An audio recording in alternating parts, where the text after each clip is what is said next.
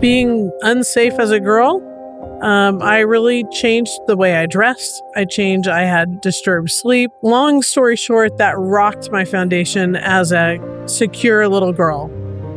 And later, when a girl made a pass at me, I realized instead of feeling terrified, that this felt like I was in control. And so that essentially laid the seeds of lesbianism into my future. The reality that I needed to be reconciled to my own gender in a way that I felt safe with them, in a way where this group of Christian men, like I'd had some good mentors prior to that, but these individual connections, and I think it kind of paved the way for me to actually be able to be in a group of men who didn't deal with the same things, struggle with the same things I did, same-sex attraction, that kind of thing, but to be able to receive from them. I was asking all these questions.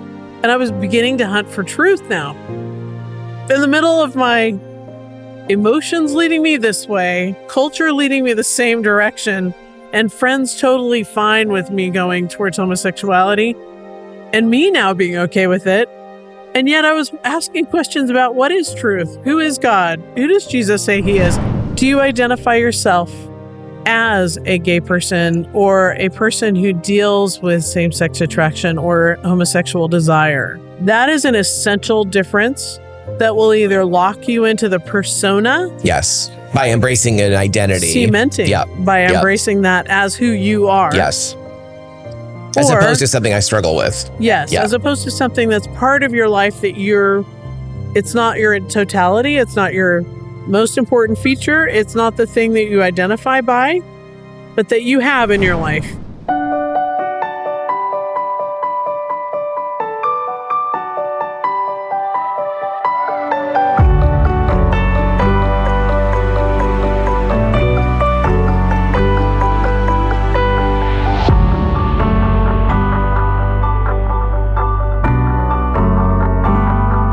Well, hey, thank you so much for joining us for this episode of the Love and Truth Network podcast. Whether you're joining us as somebody who's been following us through Love and Truth Network, or if you're joining through Transforming Congregations, we want to say welcome. And I'm excited, as every episode I am, for you to meet some of my wonderful friends and some of the movers and shakers in the movement for really revealing what the scriptures teach about human sexuality, about gender identity issues, and really speaking from a biblical perspective, both in terms of the truth of scripture, but also the genuine love and the value that the scriptures have for us as men and women made in the image of God, as young people, girls and boys made in the image of God. And so I'm especially excited for the conversation you're going to be joining us for today with my dear friend, Ann Edward. You might remember her by the name Ann Paulk. Her name, though, has been changed back to Ann Edward. She runs Restored Hope Network and has been the executive director of that organization from its founding. And she's here with us today. We are again at the American Association of Christian Counselors Conference. So I've been excited to be able to grab some friends here and have them sit down for us for various episodes throughout the several days that we're here. So again, glad that you can join us. And thanks so much for being here with us. What a delight to be here with you, Gary. It's really fun. It is fun. I've loved running into you, and we've spent so much time on the board too. And that was really fun when you're on the board sometime. Yes. I hope you serve again. I know. I hope so too. I would like to do that again. And we've had a lot of fun. I think especially in serving on the board, the annual retreats that we've done with the board and just taking several days away.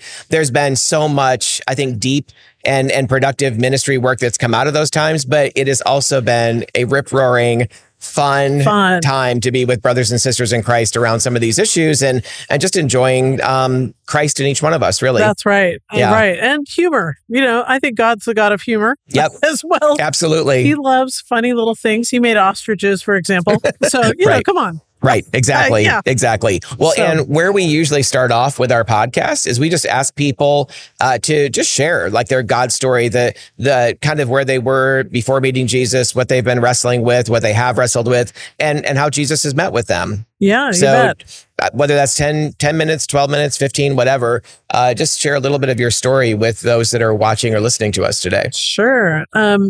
I was the youngest of four, and I was, at 3 years old, violated by a teenage boy in my neighborhood. This boy had exposed himself to other girls in the neighborhood, so it wasn't unheard of, but unfortunately, I was vulnerable, and the person took advantage of that. And so what happened overnight in my little soul as a little girl was I was told if I told parents that I would get in trouble, right? And that I just felt shame.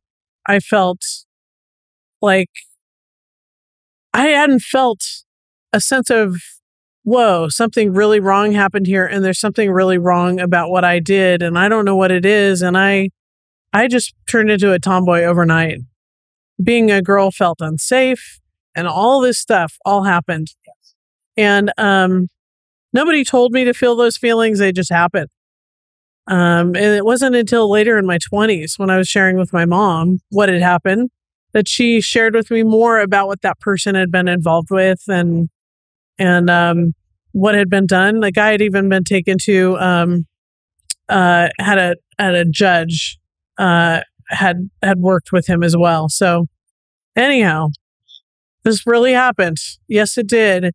And overnight, being unsafe as a girl, I really changed the way I dressed. I had disturbed sleep. I had, etc. Anyway, long story short, that rocked my foundation as a secure little girl.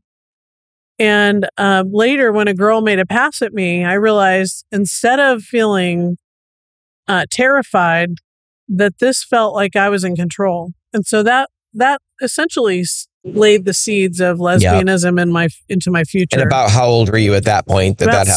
6. So I was double the age. Yep. Yeah.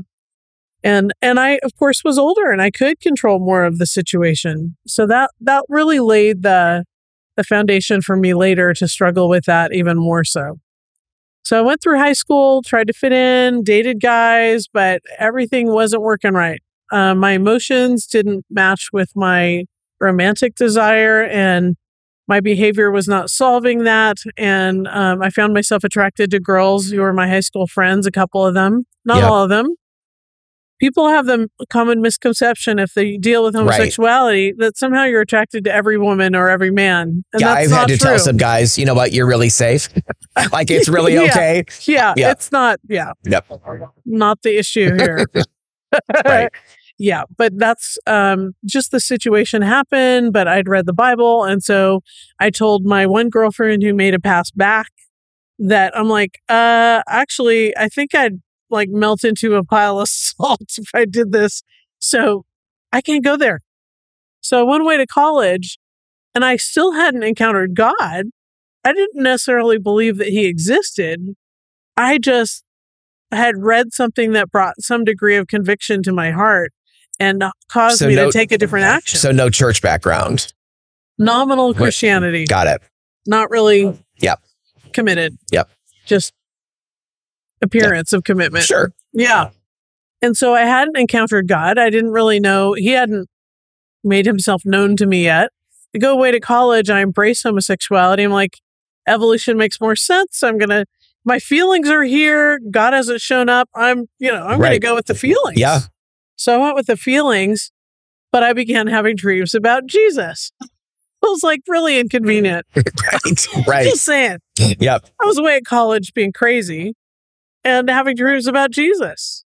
And I was like, I'd tell my friends who were mostly Jewish because my roommate was Jewish. I'd say, what do I do about this? And they're like, we don't believe in Jesus. Right. And, why are you asking us? But they were my friends. So it was just a funny, comedic, looking back, it's hysterical. And then I got involved. I was asking all these questions and I was beginning to hunt for truth now.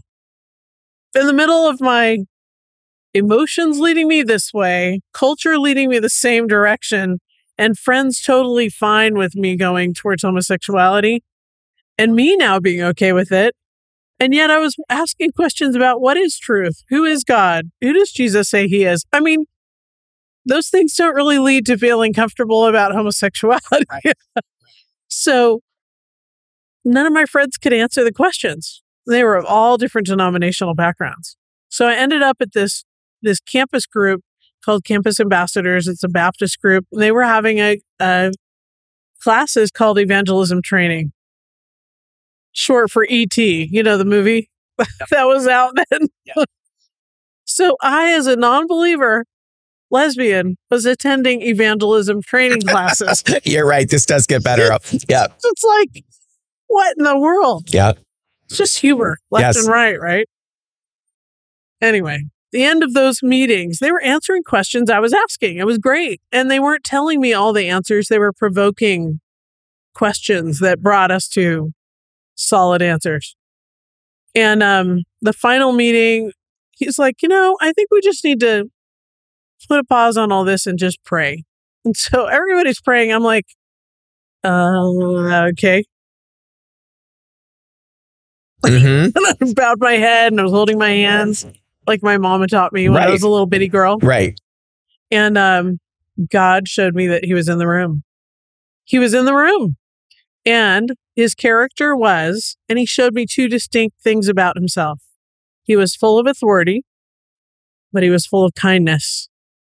And I thought, oh my gosh, full of power and yet full of mercy. Right. And that blew me away. And so that began, I want to have this person in my life where I knew I was in the gap. There was no presence of God in my little place where I was sitting or the body I'm living in. And he was weaving in and out of the saints, prayers of the saints. And I was like, I don't know what's going on here. I know God's in the room. He's real. And he's this. And he's not me.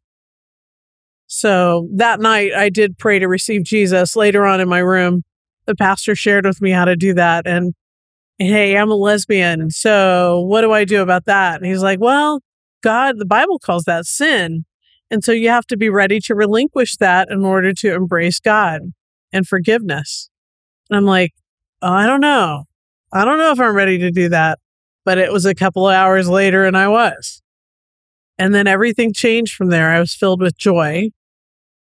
In about 6 months, I had no homosexual desire. 6 months. Wow. It wasn't the rest of my life. Yep. I'm now 40 years older. Yep.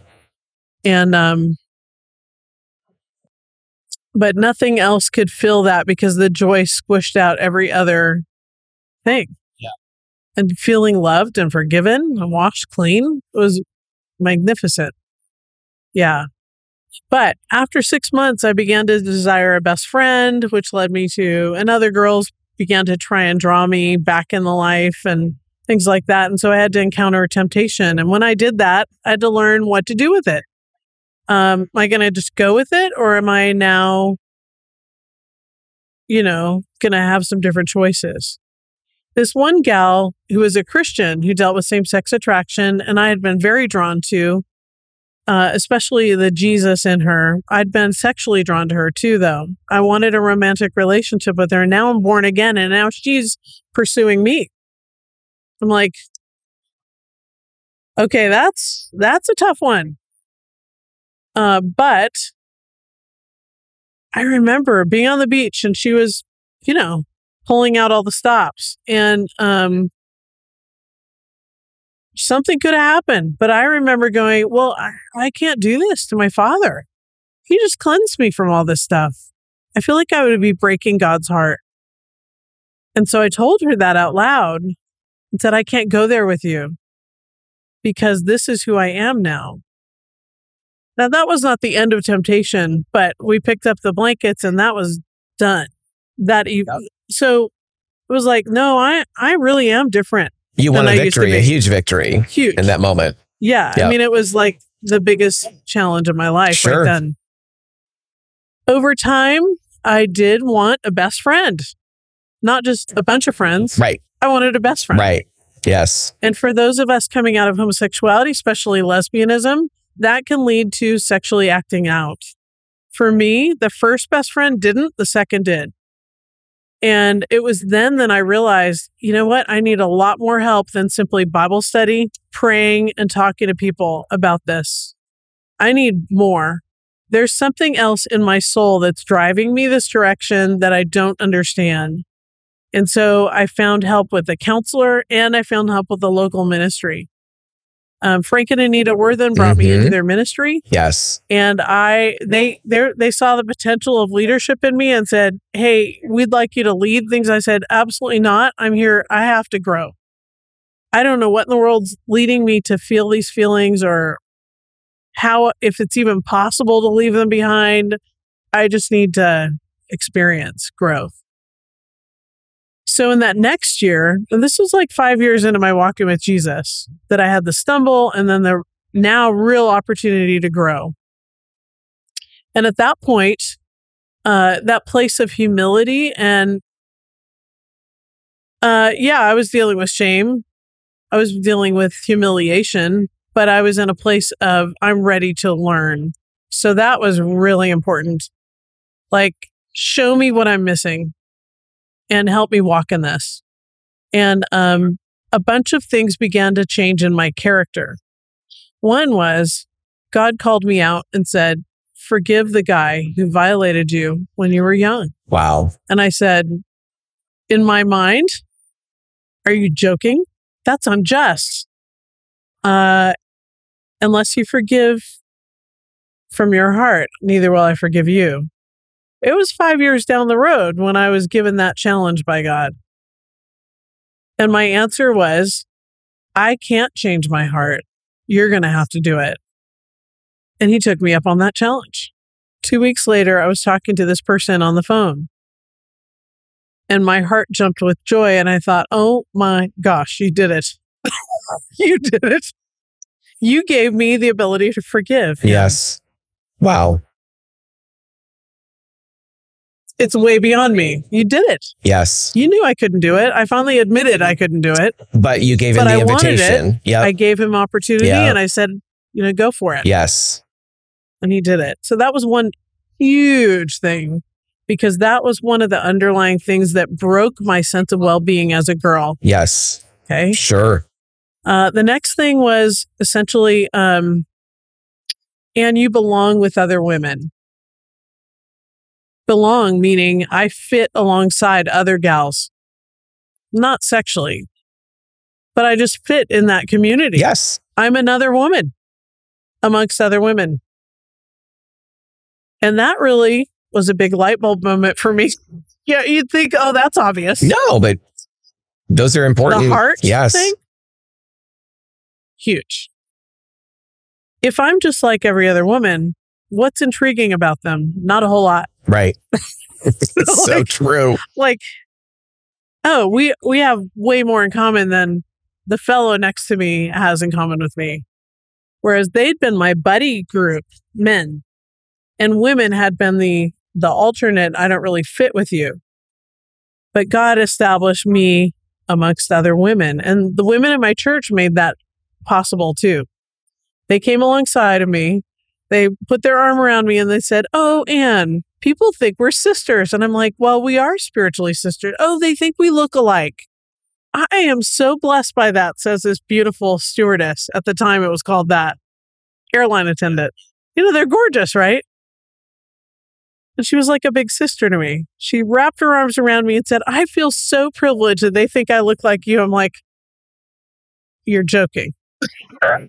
That's sweet. Yeah. But they sewed into my life. Yes.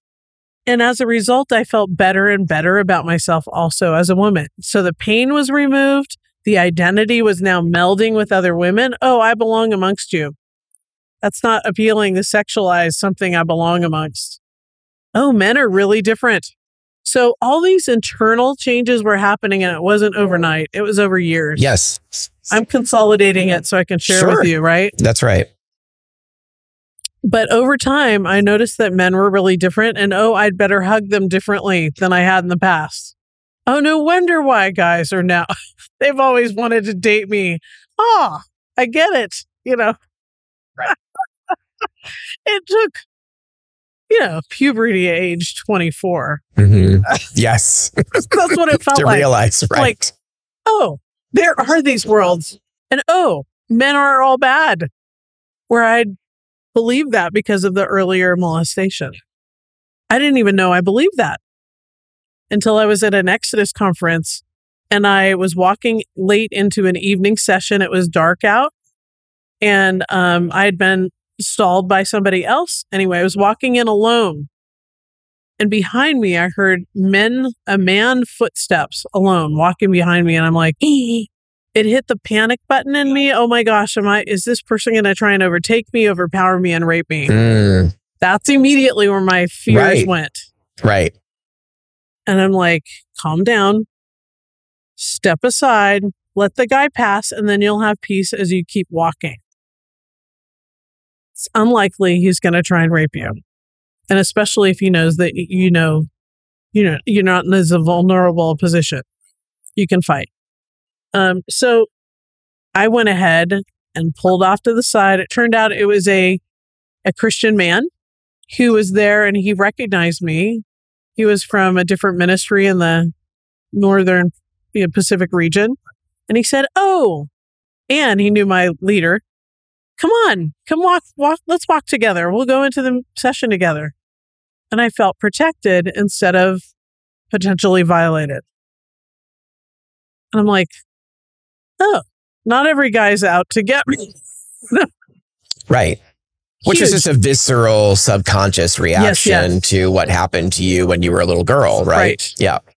So though I'd begun the forgiveness process, I still had the fear response. Sure. And then he led a group of men. So he said, "Come sit with us." I'm like, okay, but my group's over there. But all right, I'll sit with you. And I was surrounded by a bunch of ex-gay men who were leaving homosexuality, who felt like a strong tower around me. Their masculine voices were worshiping God. Their hearts were on him. And there was this lone woman in their midst, and I felt safe and protected. And the conclusion rose in my heart was, not all men are unsafe. And so when I noticed that men were different, and I fit with women, but oh my gosh, what does make them tick? All these pieces started fitting into place, and I became open to the potential of dating and marriage over the long haul. Yeah. And I did end up getting married and have 3 sons that I got to raise past the ages where I'd been violated. Oh, that's amazing. And my fear kicked in there too. And I had to walk through layers and layers that were for my well-being and for my growth and for their best. And how old are your boys now? 26, 23, and 20. That's amazing. Yep. And they're doing well. Yes, it's so good. They know their mama loves them. And I didn't smush their masculinity. Each one of them is doing something different. The oldest he wants to be in a band. He's got his band. He has an indie band. The middle guy's in construction and business management. Wow. Good for him. Yep. He loves building things. He loves working with his hands. Yeah, that's great. He's in there. The youngest is an auto mechanic. He hates building. He loves working on cars. That's awesome. He wanted to own a Lamborghini at 3 years old. That's great. Here's your Matchbox car, exactly. son. Yep. You can afford this. Yeah. Maybe a light bulb. But yeah, they're each different, and it's refined me as a woman, helping to rear them, love on them, encourage them, strengthen them, see their giftings and their nature, and bless what is good and refine what it needs help. Yeah, that's great. Yeah. Well, and you bring up some points that or some things that kind of spark in me a little bit. I want to follow up with you on the idea, like you mentioned about going through puberty at 24. I mean, in a sense, emotionally, right? Yeah. And I so relate to that idea. And also the reality that I needed to be reconciled to my own gender in a way that I felt safe with them, in a way where there was a group of men. It was I was 35 though, not 24. And praise God, it happened. Yeah, no, exactly. Yeah. And this group of Christian men, like I'd had some good mentors prior to that, but these individual connections, and I think it kind of paved the way for me to actually be able to be in a group of men who didn't deal with the same things, struggle with the same things I did, same-sex attraction, that kind of thing, but to be able to receive from them, and I was nervous in the beginning, scared to death in the beginning. And yet over the course of time, they began to love me, care about me, and really welcome me into this company of men. And I look back on that, similar to what you mentioned at 24. And I think, God is so good to give us those opportunities. And what I become pretty firm believer in is that these normal stages of development that God intends to happen in our youth, in our developmental time during in our growing up years. I think many times because of trauma, because of various events, we can kind of get robbed of those normal courses of opportunities as young people. But I do believe that we need those opportunities to really enter fully into a more whole sense of our adulthood. Yes. And so God, whether it's 20 or it's in our 30s, and sometimes I think even Later older, yeah. He will bring those opportunities around again for us to experience, to be able to become whole enough. I don't think we just get by them. It's like, well, you missed the opportunity and somehow God's just going to drop it on, all the good things that you need. I think experientially, He provides something that can fill in those gaps again. What are your thoughts about that? I love your comments. I totally agree. And God's heart is for us. Yes. He wants us to thrive and He wants us to grow into the man or woman that He intended all along. And so He's always after restoration and redemption. So I love what you said. I think it's necessary, but I think also the heart condition when the opportunity arises matters a lot. Like I was in a place of saying, well, I failed on my own. I've tried all the, ordinary steps. Okay, teach me, Lord. My heart is open and I understand that I don't have it all. And so this kind of posture of humility, a posture of being a learner in His heart and learning from others. Yeah. Like there's a lot of things that we've learned that we love to share with others. Probably the main reason why you're doing the podcast. Right, exactly. It is. And so some people will hear that and go, well, that's fine for you, but I'm not going to put myself in that position. It's too risky. How would you, as host, answer that for men? The idea of something being too risky of risk. Yeah. Risk to allow others into that place of influence. Yep. Well, and honestly, the phrase that I think it's Dr. Phil that kind of coined the phrase, how's that working for you? And not to be in any way snarky, and I don't think he's intending to be snarky, but he's bringing the reality down to, okay, you're unwilling to go here, but ultimately over time, how is that actually working? Yes. And I had to wrestle with that. I mean, there were so many times, I love what you just said about being willing for God to bring that intervention, because there were so many opportunities where I could kind of get off my merry-go-round of this miserable cycles of addiction, cycles of emotional that has a temporary high, and then more brokenness to come after that. And that opportunity would come about, and I would not get off. I would not choose His path, and so I was kind of stuck in that place again. But He would bring about another opportunity, and finally, it was at a point where I could see it more clearly, and also where my heart was more tender toward Him. And I thought, oh, okay, I'm going to exit, and I'm going to take God's path here. And so part of it was beginning to recognize that it doesn't make sense. The definition of insanity is to keep doing the same thing over and over again and expecting a different result. And I was living that out in spades. And so it was really coming to a place of, look, I'm exhausted and I've been doing this all on my own and trying to work this out. I haven't really trusted God.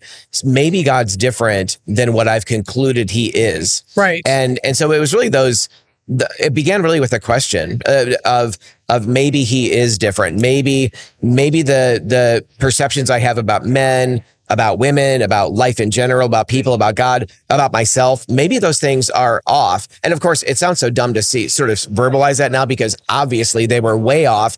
But in my life, I'm living so close to this situation, I couldn't see it. Right. So so for men or women wrestling, because so much of what you've described is, like, for me, I needed to be around other men, not just around girlfriends that I felt more comfortable with, right? And so I think that we do get to a point in God's mercy where He allows us to feel pretty miserable apart from Him. He allows us to go down this downward spiral, but always extending this invitation, always.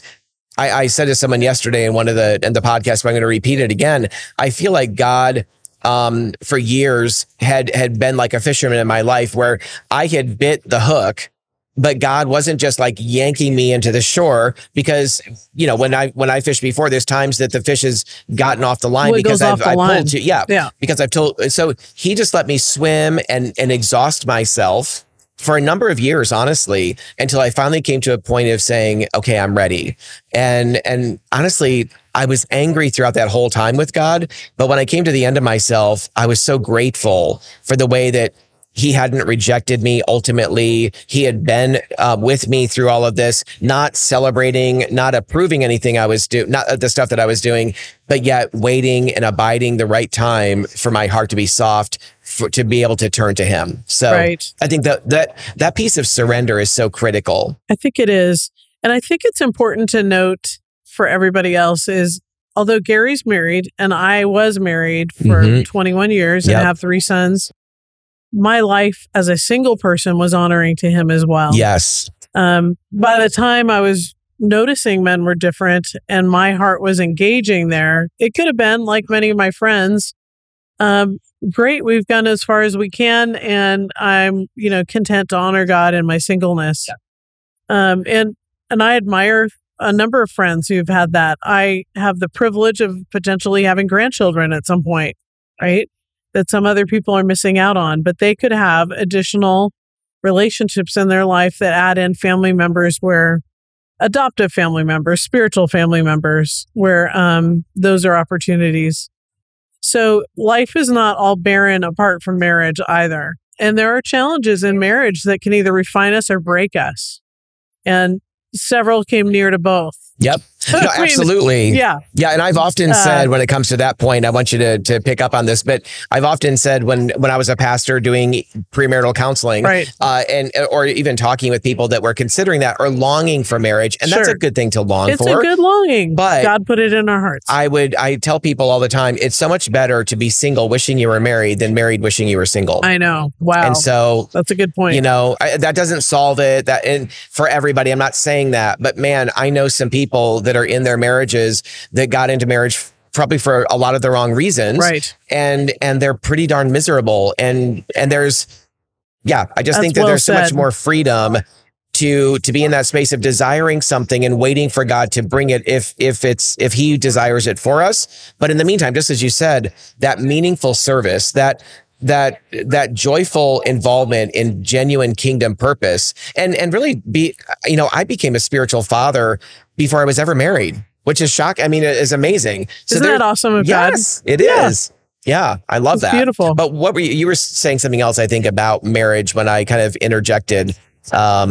Did I throw you off there entirely? Probably. I'm sure I was saying something else, but it's gone. No, that's all right. It's fine. I'm sure it wasn't that important. No, if it comes back around, you can mention it. But no. The other thing I wanted to, so you and I actually, again, served, we were kind of laughing about this in the beginning, but got to serve on the board together, and Restored Hope Network really came out of, was established before Exodus International closed down, maybe 2 or 3 years before. And, but almost exactly 1 year. Oh, was before. it 1 year? Okay. Mm-hmm. But I'm so grateful as one who was a part of Exodus International. And one of the things I talk with churches about, and many people about, who have heard about Exodus, but have never really experienced them. But often many people have negative associations with Exodus because of things that they've heard, not things that they've experienced usually. And so I can go back and say, look, I was there for 10 years at these summer conferences, and I was the Northeast Regional Coordinator, and my wife was on the board. You've been on the board. I've been on the board of Exodus. Was a lifeline for so many of us. Can you share a little bit about that? It also means it wasn't perfect. No, but that doesn't mean the general direction and general help was amazing. Right. I mean, So going to the conferences, my first one was in 1989. Mm-hmm. Bob Davies was the president of it. Bob was a tender-hearted man with a great conference team, and it was a lifeline. Amazing things happened in my life as a result. And all the work in between the conferences that I was engaged in, the ministry, being part of the other ministry and doing discipleship throughout the year. I recognized when I came to the conference that I was different the following year because of all the hard work that we'd done prior. But the opportunity to hear great topics, to hear another angle that you might not hear at your home church, affiliate with people who actually were moving ahead. I remember one gal, she was the board secretary on the board of Exodus. And I was so in awe of the fact that she was Really? She was from the gay background? Are you joking? She used to be, what? You know, No. and young children and married to her husband, and they love each other so much, and just ordinary people that you'd never guess came from that. Right. And so I saw more and more of that, and I thought, oh, maybe the possibilities are there of future for me in different ways than I'd expect. Made fast friends there as well. And it was always like old home week. Yes. I agree. Worship, yes. too. The worship has always been some of the best I've ever been in at the Exodus conferences. Yep. People crying out to the Lord. Yes. And everybody hungry for him. The worship leaders never had to say, okay, everybody raise your hands or anything. Right. No, they're just going to go all yes. in for Jesus, Yep. you know, in worship. So it was always a delight for worship leaders to come and lead us because they found hungry hearts waiting and knowing redemption and the cost that he'd paid was so beautiful and amazing. So the other thing, though, that I found was, you know, there were people that were going for other reasons. Sure. And some of those folks would try and pick up on people, or sometimes some of the conference, you know, but some of the content wasn't perfect. Sure. Right. But you know what? It was really good. If I could characterize it as where on that spectrum, I'd say like an 8. I would think it was very good.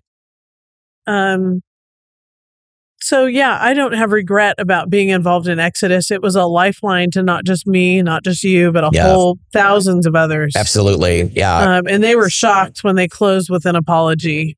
The people who'd been helped by Exodus. Right. In fact, they were thrown so much that they were doubting their own walk with Jesus after living for him for 20 years. Yes. Yeah. It was a devastating moment for many of us. Yep.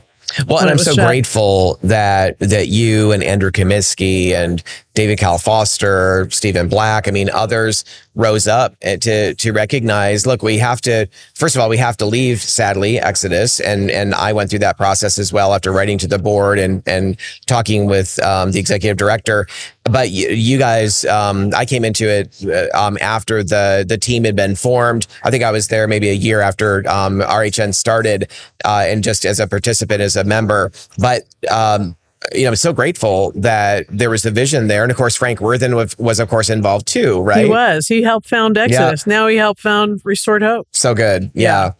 And Andrew, and we talked to many others. Right. So yeah, there was about 300 years worth of experience in ministry of all the signers at the bottom of the letter that sent it into the Exodus office and executive director and board about, if you'd fix these things, we could stay with you. And if not, we can't stay with you. And they disregarded all of that. That's pretty serious. Yeah, no, it is for sure. But the fact that now, how many members? Here we are. Here we are. Restored Hope Network has about how many members about now? 52, 54. Okay. Yeah. A lot more counselors are affiliating with us now. They see the challenges in culture, but they're willing to say, no, this is where we believe God can change lives. We're going to come alongside of Restored Hope. So we've had about 10 affiliations recently that we're in the process with. Half of those are counselors all throughout the U.S. and some places where it's illegal to help minors, for example. And here are counselors who are putting they're in the middle of their practices. They're not retired. They're putting their livelihood on the line and saying, I will help. Currently, we advise people who are in places where it's illegal to either challenge the law as join with ADF and say, is this legal for you to infringe upon our rights as a counselor? Yep. So those kind of lawsuits have been happening. Also, you can treat anxiety, depression in somebody who's dealing with LGBT without saying, hey, I'm helping you leave LGBT topics. I'm just going to help you deal with any crisis or trauma that's underneath. I'm going to help you in relationship skills. I'm going to help you deal with anxiety or depression. And if perchance there's a root underneath that has to do with trauma that also leads to discomfort with your gender or sexualizing the gender, and we just happen to touch on that, hey, I wasn't going for that, but hey, I'm going to help you in the areas where I can. So we have a number of counselors who have joined us from states where that's the tack they have to take. And you have a number of ministries around the country. For example, Love and Truth Network and Transforming Congregations. Our ministries are members of Restored Hope Network as well. Which also has a religious element of protections as far as legally, but also the breadth of understanding and experience and pastoral care and speaking. And Garry, you bring a lot to the table from your position of having experienced a lot, having a counselor as a wife, having, seriously, you've got a lot that you bring to the table with Love and Truth. Networking is a huge gift of yours. Teaching congregations how to address sexual integrity issues, huge. Those are big. So I'm so grateful for you. Well, thank you, Anne. I do appreciate that. Yeah, I do very much. What would you want to say to anyone, listening, watching this podcast who themselves are struggling? Like you mentioned earlier, the perspective, and I hear this a lot. Well, that's fine for you. Or maybe the more common phrase we hear a lot is, well, that's your truth, and I have my truth, which of course I believe there's one truth, there's God's truth basically. But what would you say to someone who maybe in that place watching or listening who feels like, wow, well, I'm glad that worked for you. I wish that could work for me. I have serious doubts though. Well, I think having a questioning heart, having an open heart of like, well, okay, that worked for you. My experience may not be that other person's experience. Exactly. They may not get married and divorced, mind you, because the ex went back in the gay lifestyle, right? I, from a gay background, did not. A whole lot of men do not also. So what I would say is, it's really important to go, okay, well, Lord, what is it you have for me? If you're a Christian, why don't you involve God in the process? And ask him essential questions like, who am I really? Jesus, I want to hear from you, who you say I am. I want to know who you say you are. I want to relate in the way you say is the right way to relate to people. And just opening up the conversation with God and with others who can encourage. I think one essential thing that holds people back from future possibilities for them, walking faithfully as a single person who's not gay identified because they're not having struggles with that moment by moment, day by day, like I used to have, is, do you identify yourself as a gay person or a person who deals with same-sex attraction or homosexual desire or gay desire? That is an essential difference that will either lock you into the persona. Yes. By embracing an identity. Cementing. By embracing that as who you are. Yes.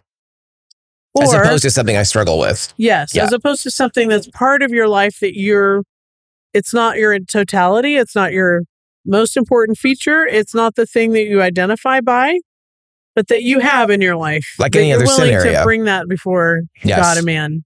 Scripture becomes super applicable when you no longer call yourself a gay man or a gay woman, lesbian woman. And so identity is a huge piece to the puzzle, but there are 4 basic pieces. Feelings, of course, having the struggle, desire to meld with somebody of your same sex, and the longing romantically to do that. Behavior is another big one. Another big one is identity that we just talked about. And then ideology. Our culture is sending messages en masse that may or may not be true. And anything that's true will stand tests and shouldn't be worried about being challenged. Right. Right? Right. Or canceled. God's not fragile. You can ask him anything. You can, hey, I disagree on this, but show me. He's good with that. But I'll tell you what, LGBT ideology is not good with. It's fragile, which points to the fact it can't be challenged. It's almost breakable. It's almost like super fragile glass that if you have any challenge to it, you're canceled. You are canceled. Mm-hmm. You have this reflexive emotional response against anybody who asks any questions about it. And so test God versus your ideology and see what's more fragile. And, I'd say lean into what stands the test of time. What's stable, what's secure, what does he have to say about it? What does he think about you? And I know already the answer to that is he loves the person who struggles. Yes. I know that. Yep. Absolutely. Shadow of a doubt. No shadow of a doubt. But somebody who's listening to this, and I love everything you said about that in response to my question. Another thing that occurred to me, though, as you're talking, is that all of those things are true. But I think also one of the things that locked me into that locked me into a place of where I wasn't as open is that I made a lot of assumptions about God. And I had really solidified some ideas about how, like, when you're saying God loves you, there would have been a time in my life, like, well, what does love mean? But also, I would be even irritated to hear someone say God loved me. Like, what the hell are you talking about? I mean, I don't think he does. What do you mean? He might love you and he might love these other people, but I don't feel like he loves me. Oh yeah, he wants to wrap his arms around you. Absolutely. But the assumption, can be based but based on our experiences and how we've interpreted those experiences. Oftentimes we feel like God is against us. I know I did at one time. And so for the person watching or hearing this, just to have that directly addressed, our assumptions about God, our perceptions about him can really solidify us. And I loved what you said about that idea of asking questions and honestly being curious. Be willing to be more curious than just locking God into this box of mine, this box of yours that would define him a certain way. Be curious enough and willing enough for him to really show you who he is. I think is very important, along with our own sense of personal identity. One of the last things I wanted to mention, you were sharing about that story that happened at Exodus about that guy walking behind you and how it reminded me of a time, one of the many times that I was at the Exodus conference, and I had some friends there through Regeneration Ministries out of Baltimore, and it had a couple of leaders that were friends there. And I worked with the bookstore quite a bit when they would set up bookstores for for that week or that 5 days or what have you. And I was out walking in the evening with a buddy, a guy friend of mine, and these two women. And there was, and we're walking on the sidewalk, and there was a guy coming toward us that just looked kind of shady a little bit, a little sketchy, a little shady, a little concerning. And I had happened to be walking to one side of the woman, one of these women friends. And this was an older woman, and I just reached up and I just kind of took her elbow and moved her across in front of me. So I was then in a place where I was on the other side of her and I would be closest to this guy. Nice. And it wasn't something I even thought about. I wasn't that conscious of what I was doing. I saw him and I just reacted reflexively to that and never thought another thing about it. And then when, after the conference was over, I was heading home and driving and I got a call on my cell phone and I didn't recognize the number, but I answered it, and it was her husband who had not been at the conference, but she had told him about what I did in that situation. And he called me to say, Garry, you don't know who I am yet, but I'm Natalie's husband. And I just want you to know that Natalie just told me about that experience. And I want you to know how much I appreciate the fact that you were protective of my wife, And that's true masculinity. Yes. And according to God. But how wonderful. This is just an example of how a man who didn't wrestle with the things I wrestled with same-sex attraction, those kinds of things, in a very fatherly way, but he didn't have to call me. He didn't have to say anything at all. But I remember that, and it was so uplifting to hear another man thank me for stepping into this masculine place of covering and protection. And I don't know, it's those. I'm just simply saying it, that there's so many ways when Hebrews says, encourage one another day after day, as long as it's still called today, so that your hearts are not hardened by the deceitfulness of sin. I think we could do a lot better job within the church, within female friendships, but certainly within male friendships, of not just, we love sarcasm. We love to there's a way silly. Silly. And there's a level of sarcasm that's fun, that's not mocking, that's not ripping at the other person. But I think that so many times we would benefit so much more if we could genuinely express value and appreciation for the person, for one another.